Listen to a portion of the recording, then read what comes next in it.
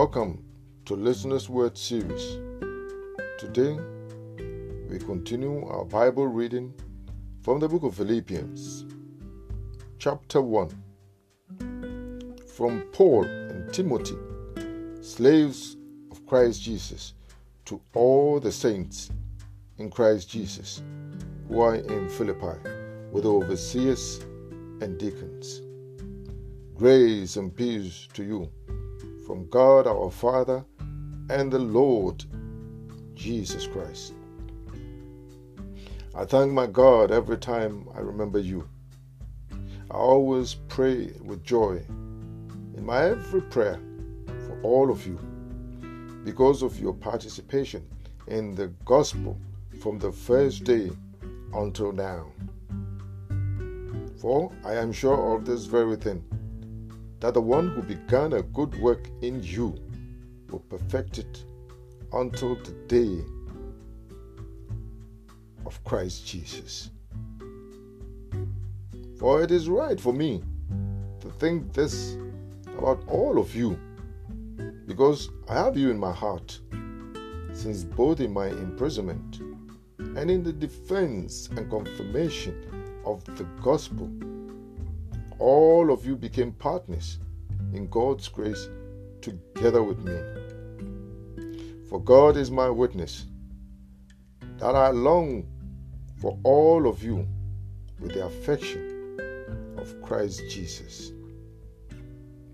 And I pray this, that your love may abound even more and more in knowledge and every kind of insight, so that you can decide what is best and thus be sincere and blameless for the day of Christ, filled with the fruit of righteousness that comes through Jesus Christ to the glory and praise of God. I want you to know, brothers and sisters, that my situation has actually turned out to advance the gospel. The whole imperial guard and everyone else knows that I am in prison for the sake of Christ. And most of the brothers and sisters, having confidence in the Lord because of my imprisonment, now more than ever dare to speak the word fearlessly. Some, to be sure, are preaching Christ from envy and rivalry, but others from goodwill. The latter do so from the love, because they know that I am placed here for the defense of the gospel. The former proclaim Christ from selfish ambition, not sincerely, because they think they can cause trouble for me in my imprisonment. What is the result? Only that in every way, whether in pretense or in truth, Christ is being proclaimed. And in this I rejoice.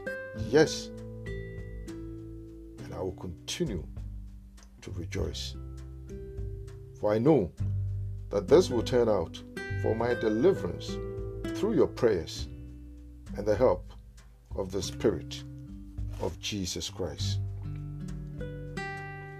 My confident hope is that I will in no way be ashamed, but that with complete boldness, even now as always, Christ will be exalted in my body, whether I live or die. For to me, living is Christ, and dying is gain.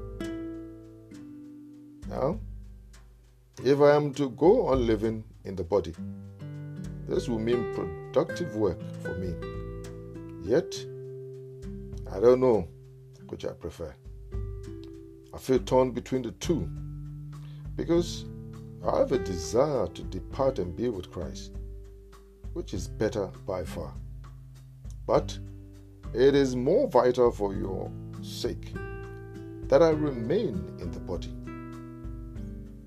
And since I am sure of this, I know that I will remain and continue with all of you for the sake of your progress and joy in the faith, so that what you can be proud of may increase because of me in Christ Jesus when I come back to you. Only conduct yourselves in a manner worthy of the gospel of Christ Jesus, so that whether I come and see you or whether I remain absent, I should hear that you are standing firm in one spirit, with one mind, by contending side by side for the faith of the gospel, and by not being intimidated in any way by your opponents. This is a sign of your destruction, but of your salvation, a sign which is from God. For it has been granted to you not only to believe in Christ, but also to suffer for him, since you are encountering the same conflict that you saw me face, and now hear that I am facing. Our Heavenly Father, we thank you and we bless you for your word this morning. Lord, this morning my humble prayer is that you will help us to use every situation we find ourselves in to advance the gospel. Now we seek your deliverance in such a time as this. Help us to stand firm in one spirit, one mind, to contend side by side for the truth of the gospel, so that we'll be able to bring healing to a wounded world. I also pray that we will not be intimidated by what we see and what we hear in the world that we live in today. You are our God, you are the creator of the ends of the earth. We come to you to say thank you for your leading and for your guidance in this time that we're in. In Jesus' mighty name I pray. Amen.